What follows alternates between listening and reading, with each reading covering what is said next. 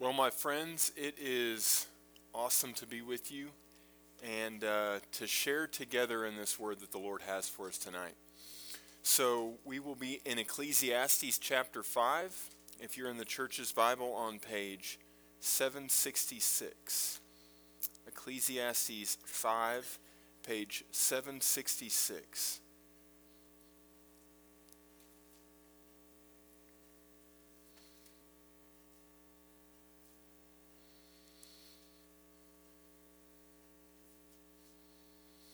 If you'd like a title for tonight's message is You Can't Take It With You.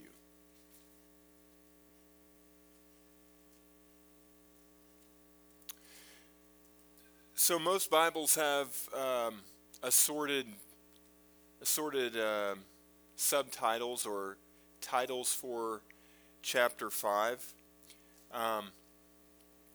Mine says, Fear God and Keep Your Vows, which is powerful, but I think really misses the point that Solomon is trying to make in this chapter. So I have kind of understood this chapter with two parts, and the first part refers to God, and the second part refers to man, or really has a focus on God and a focus on man.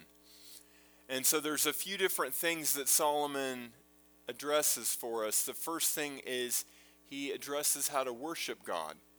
And he talks about taking vows or making promises to the Lord. And then for man, he talks about oppression and injustice, the vanity of wealth, and how to properly use wealth. And so you remember that Solomon is investigating life. He is on a journey to investigate all of the things that happen under the sun or without an eternal perspective.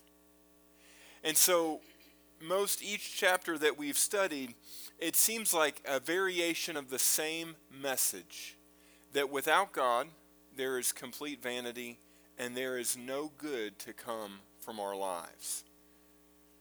But that we have a choice to make. Knowing these things about God does nothing unless we follow God. So we'll go ahead and read the entire chapter, verses 1 through 20 together, and you'll notice these things as we read, as Solomon mentions them. Let's read together, beginning in verse 1. Solomon says, Walk prudently when you go into the house of God, and draw near to hear rather than to give the sacrifice of fools, for they do not know that they do evil. Do not be rash with your mouth, and let your heart utter anything hastily before God. For God is in heaven, and you are on earth. Therefore let your words be few. For a dream comes through much activity, and a fool's voice is known by his many words. When you make a vow to God, do not delay to pay it, for he has no pleasure in fools. Pay what you have vowed. Better not to vow than to vow and not pay. Do not let your mouth cause your flesh to sin, nor say before the messenger of God that it was an error. Why should God be angry at your excuse and destroy the work of your hands? For in the multitude of dreams and many words there is also vanity. But fear God. If you see the oppression of the poor and the violent perversion of injustice and righteousness in a province, do not marvel at the matter, for high official watches over high official, and officials are over them. Moreover, the profit of the land is for all, even the king is served from the field. He who loves silver will not be satisfied with silver, nor he who loves abundance with increase. This also is vanity. When goods increase, they increase who eat them. So what profit have the owners except to see them with their eyes? The sleep of a laboring man is sweet, whether he eats little or much, but the abundance of the rich will not permit him to sleep.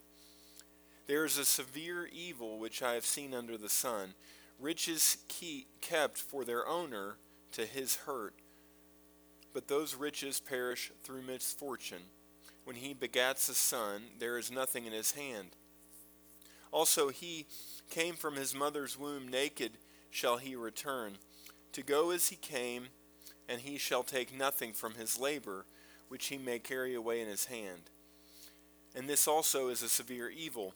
Just exactly as he came, so shall he go. For what profit has he who has labored for the wind? All his days he also eats in darkness, and he has much sorrow and sickness and anger. Here's what I have seen. It is good and fitting for one to eat and drink and employ the good of all his labor in which he toils under the sun all the days of his life, which God gives for him, for it is his heritage.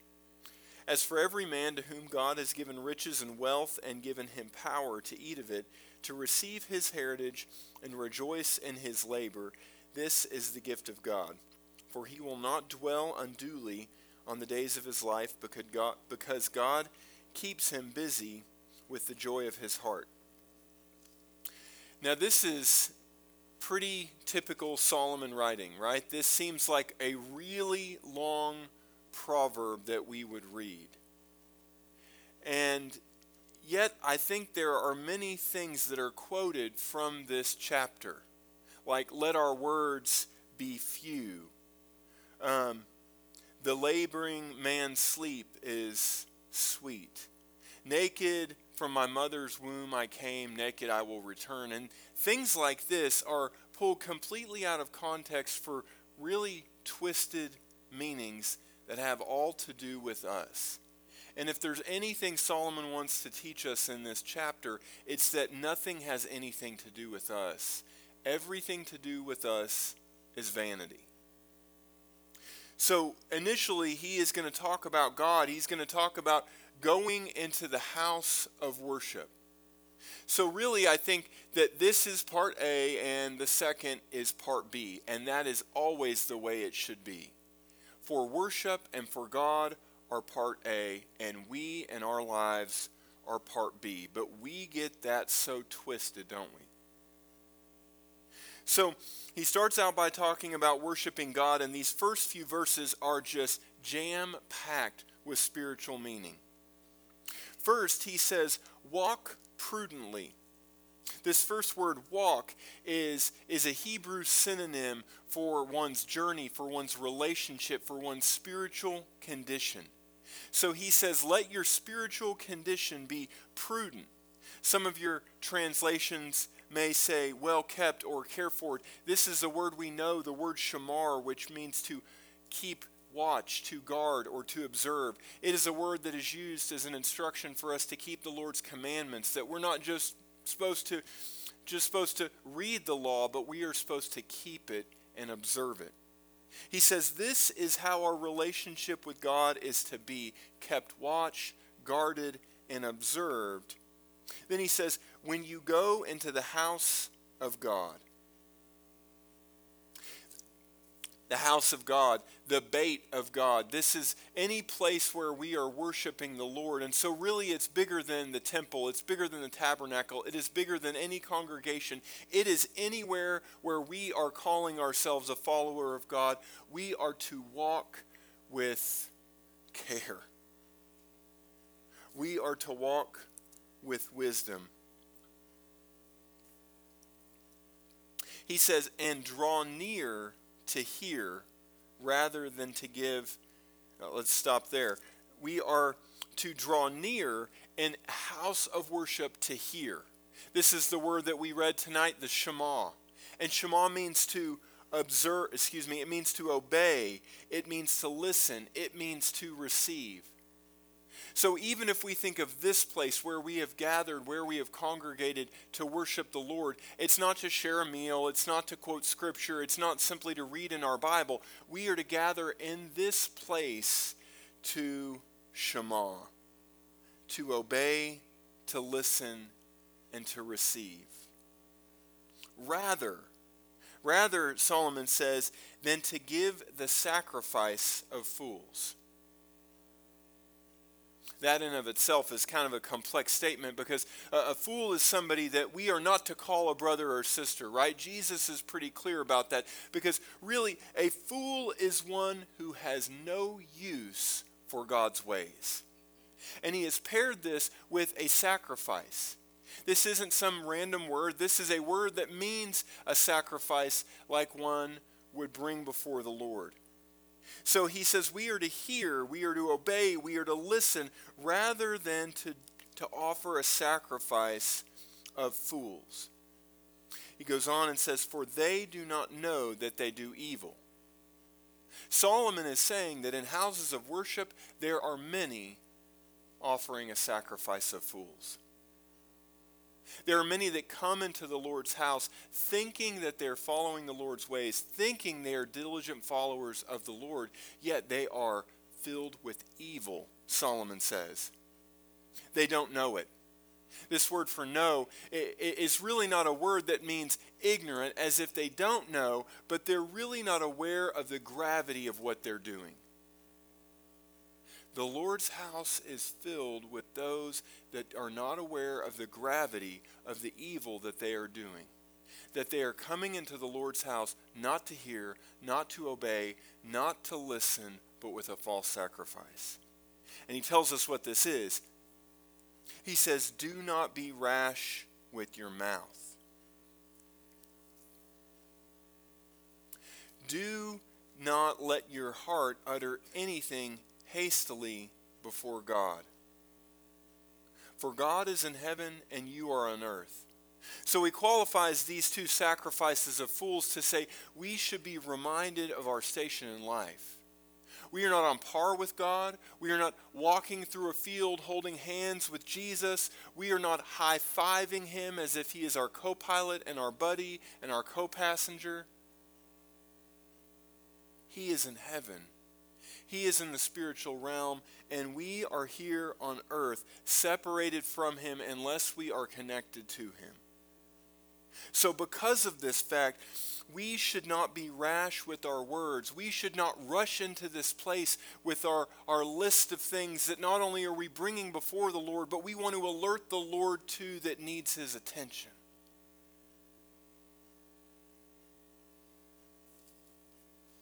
And let not our heart utter anything hastily before God. These almost seem like two different statements, but see, we can say things with our mouth that our heart does not mean. He addresses both of these to say we should be careful not to utter with our mouth, and more than that, that our heart would not be positioned in such a passive, superficial, arrogant way. Therefore, let our words be few. This doesn't mean that we don't say anything. It doesn't mean that we come before the Lord and we don't have anything to say, but instead that our words would be filled with purpose. That we should not be offering word vomit and word salad and all of our things before the Lord, but that we should think before we speak. If we had an audience with the king, if we had an audience with the president, our words would be few. They would not be hasty. They would not be filled with our meaningless nothings of our lives, but they would be careful and well thought out. He goes on and he says, for a dream comes through much activity, and a fool's voice is known by his many words. The dream he's talking about is not a spirit-led dream like the visions we read about in Daniel or in Amos, but dreams that are filled with fantasy and wishes and desires that we have. See, those that are pondering things that are meaningless all day, their dreams are filled with vanity. He says, likewise is a fool's voice known by his many words. Think about the people that you know. Think about, do they speak with clarity and purpose? Are they slow to speak and quick to listen? Or are they filled with their own thoughts and ideas and perspective? Those are people we don't often want to surround ourselves with because their words have no bearing and no fruit for us. We want to be surrounded with people that speak with the Lord's Spirit, that speak with the Lord's truth.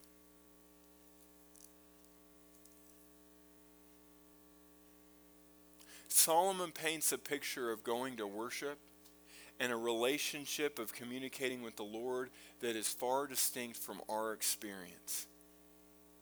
It is a relationship of humility. It is a relationship of dependence.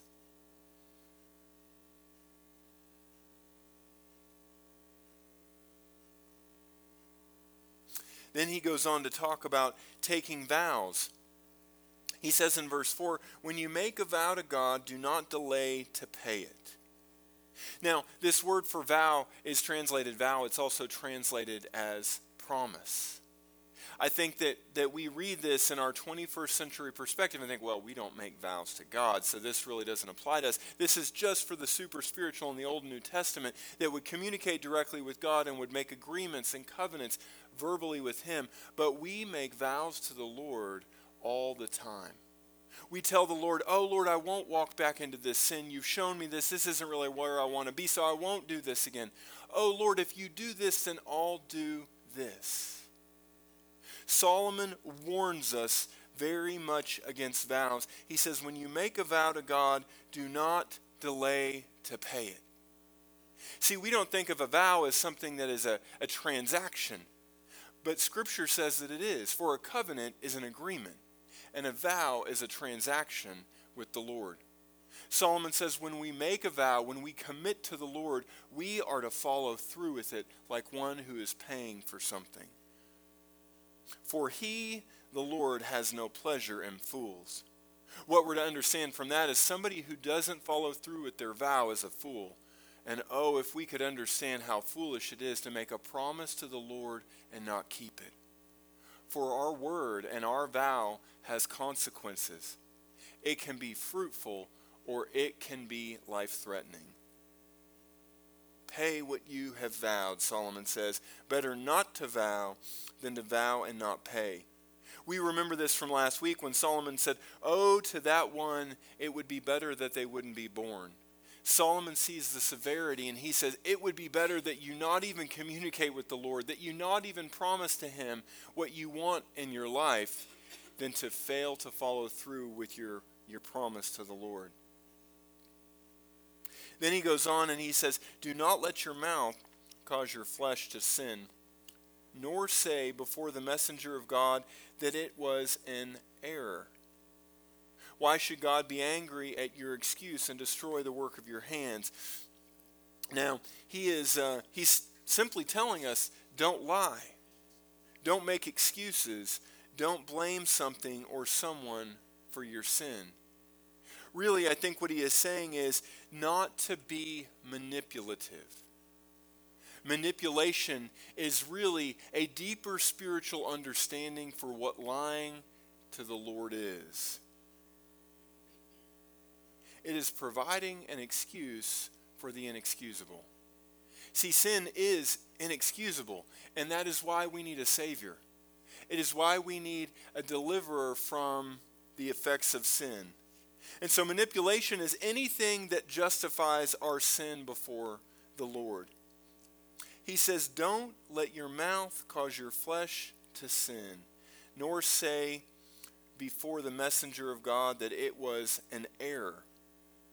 And this word for messenger can mean a physical messenger or a spiritual messenger like an angel. And I believe what Solomon is getting at is that we should not be lying in any way to the Lord. We should not be committing error, which is deluding ourselves. See, when the Lord shows us what sin is and what righteousness is, if we refuse it, then we are really aligning with a spirit of manipulation. We are trying to twist something the Lord has shown us for our purpose. Then he says, why should God be angry at your excuse and destroy the work of your hands? And this is really kind of just a complex statement. It would be better to read it to say, why, comma, should God be angry at the excuse and destroy the work of your hands? This is to say that if we continue on in a lie against the Lord, if we refuse to acknowledge what we have been shown, the Lord would be justified to destroy all the work of our hands. whether that's things that we have accomplished in our job, in our marriage, in anything that we're doing. There is a consequence to our sin, to our lying. Then finally he says, for in the multitude of dreams and many words there is also vanity. But fear God. So he's using dreams again here, not in a positive sense, not as a communication or a message from the Lord, but daydreaming, fantasizing, and using many words, which I believe is simply a deterrent from the things of the Lord. So part B, Solomon is going to shift to things that affect our relationship with others. So he frequently talks about the oppression and the injustice that he sees in the world. And so first he says, if you see the oppression of the poor, in verse 8, and the violent perversion of justice and righteousness in a province, do not marvel at the matter. For high official watches over high official, and higher officials are over them. In a nutshell, he's saying that injustice and oppression are a reality. They shouldn't surprise anyone, especially in a bureaucracy is what he's describing, an official over an official over an official. He's describing a territory, and he is saying, why would you be surprised that there is injustice and oppression and evil that exists, especially when there are those who are more evil over those who are more evil over those who are more evil. He says in verse 9, moreover, the profit of the land is for all, even the king is served from the field. He's imagining this world in which everything really is focused on serving the king. Everything is, in a sense, selfish. It is not for us, it is for someone else. Then he goes on in this big group of verses 10 through 17. He talks really about the vanity of wealth, that greed cannot be satisfied. In money, in jobs, in houses, in lust, nothing can satisfy a love of abundance. He says in verse 10, he who loves silver will not be satisfied with silver, nor he who loves abundance with increase. This also is vanity. Now we should be careful here. He's not saying that money's evil. He is not saying silver is evil. He is not even saying an abundance is evil. But one who is consumed, one who loves these things, is in vanity. He gives kind of an explanation of this. He says in 11, when goods increase, they increase who eat them. So what profit have the owners except to see them with their eyes? Basically, he's describing this syndrome where one gets more, and so there are more people to take it, right? When people become famous, when they get wealthy, often lots of friends show up who need things, who want things, who are their good friends. Then he goes on in verse 12 and he says that the sleep of a laboring man is sweet, whether he eats little or much.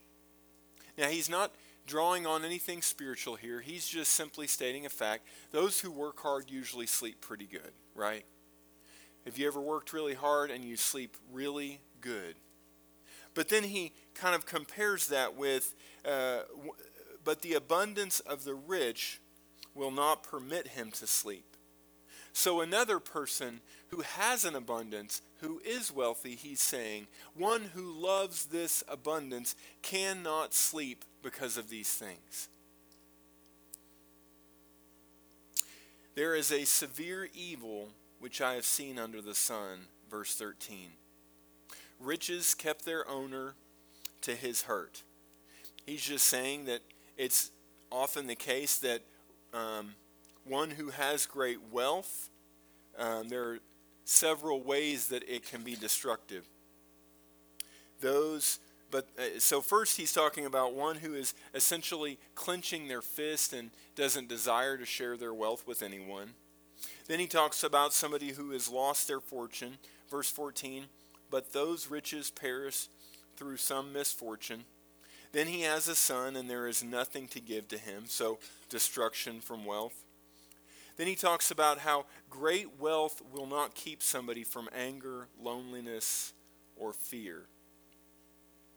Verse 15 says, and he came from his mother's womb, naked shall he return, to go as he came, and he shall take nothing from his labor, which he may carry away in his hand. And this is also a severe evil, just exactly as he came, so shall he go. For what profit has he who has labored for the wind? All his days he also eats in darkness, he has much sorrow, and sickness, and anger. So his point is to say that one who is consumed with abundance and wealth, that they will not really be any different from anyone else who is poor, who is lonely and angry and full of fear.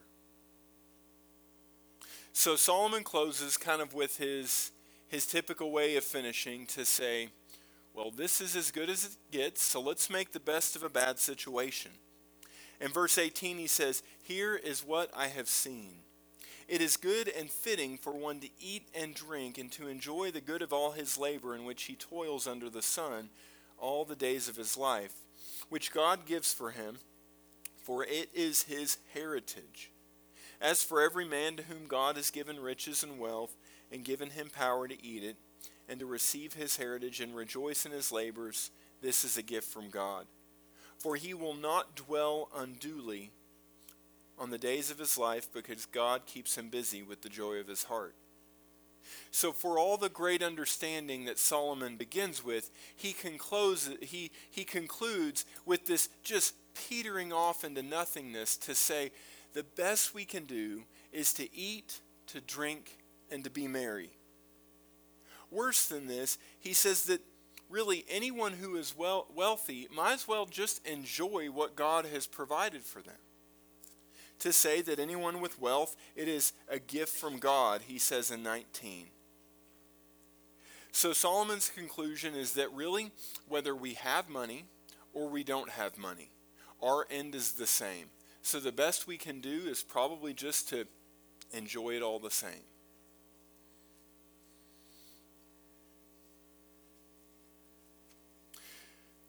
So this is a pretty unique passage, right? It begins with these great instructions for worship. And then it sets up an understanding of greed and selfishness that is absolutely not what God has for us. So I've been praying about this passage this week, and I've read it again and again, and I've been thinking, what is the connection between these two places? I mean, it might as well have been one passage and another, and independently they could have seemed to have some meaning. And so what the Lord showed me is that there is a parallel to these two passages. See, there is God and dwelling with him, and there is man, and there is dwelling in man's ways. We are cautioned about greed and selfishness in our worship, and then we are warned in the same way about how we live with our neighbor. And I believe what the Lord showed me is that our posture in worship should prepare us as we live in this world, as we interact with others, as we go about the activities of our day, like our work and our relationships. See, we want these two things to almost be separate, right? We come into this place and we've got worship a couple of times a week. We gather with brothers and sisters in Christ. And then really we've got to go out into the world where it is filled with vanity and selfishness and greed and control and all of these other places. And we want to divide them out. It's why when we read this passage, they seem so far from one another. But Solomon didn't begin with this reality. He began with this one. We are to begin with worship and with God if we are to survive the things of this world.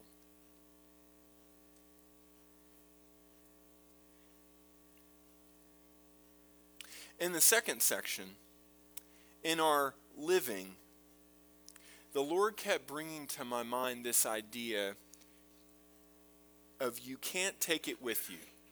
And it's so funny, this isn't a phrase I've ever used. I've never really liked that phrase.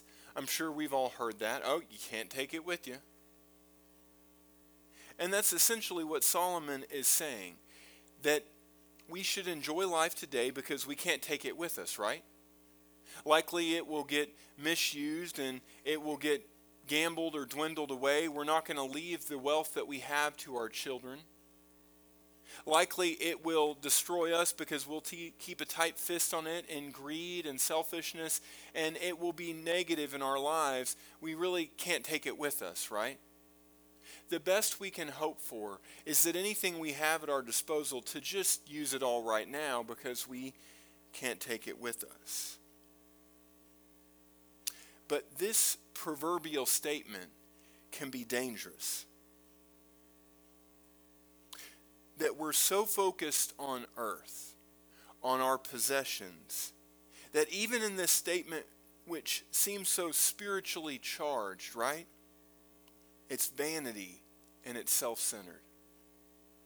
It supposes that either one of two things, either we don't worry about the things we possess, right, as important, and we make sure to use them now because they won't be of any use to us in eternity, right? Isn't that what everyone says? Instead of the goal, instead of the destination, which supposes that we don't need any of these things. Right, so when people say you can't take it with them, what do they mean by that? Well, either they're pointing a finger that somebody is in greed and you really shouldn't dwell on these physical things, or that we're going to heaven where we don't need these things anyway, so we still might as well use them, right? They are all focused on us. They are all focused on here. It is not focused on eternity, where we're going, where they're useless.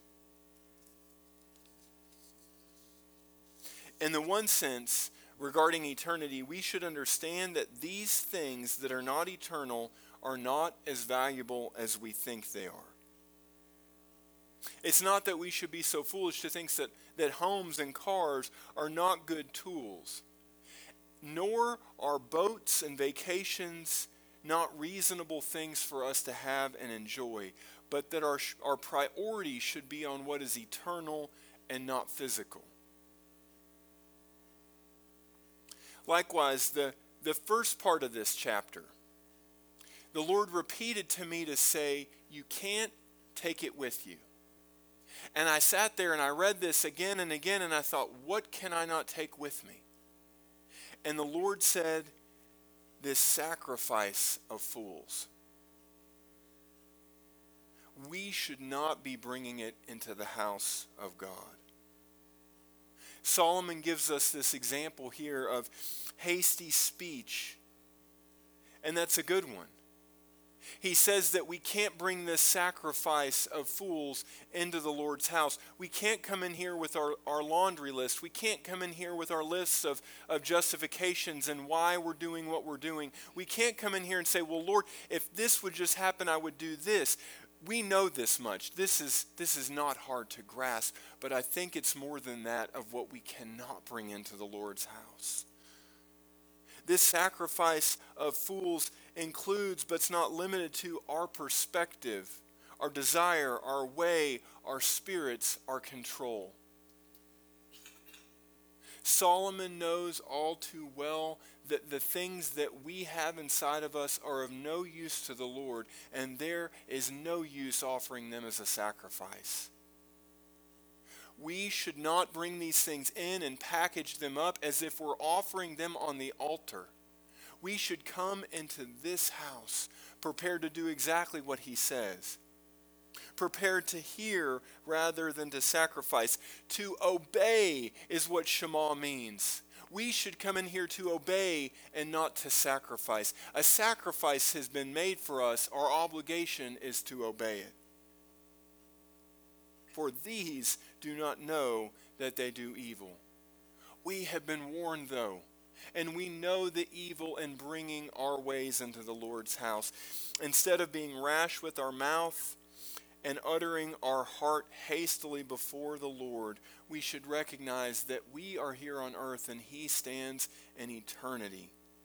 We should let our words be few, but our hearts be humble before Him. I pray that we would grow in our understanding that we cannot take our ways with us into His courts. That we would understand Solomon's message not as an imperative just to understand what we can't take into eternity, but what we cannot bring into the holy place of the Lord. This scripture that Jesus offers has had a renewed understanding for me in Matthew chapter 6. He says, "Do not lay up for yourself treasures on earth where moth and rust destroy and where thieves break in and steal. But lay up for yourselves treasures in heaven where neither moth nor rust destroys and where thieves do not break in and steal. For where your treasure is, your heart will be also." Amen.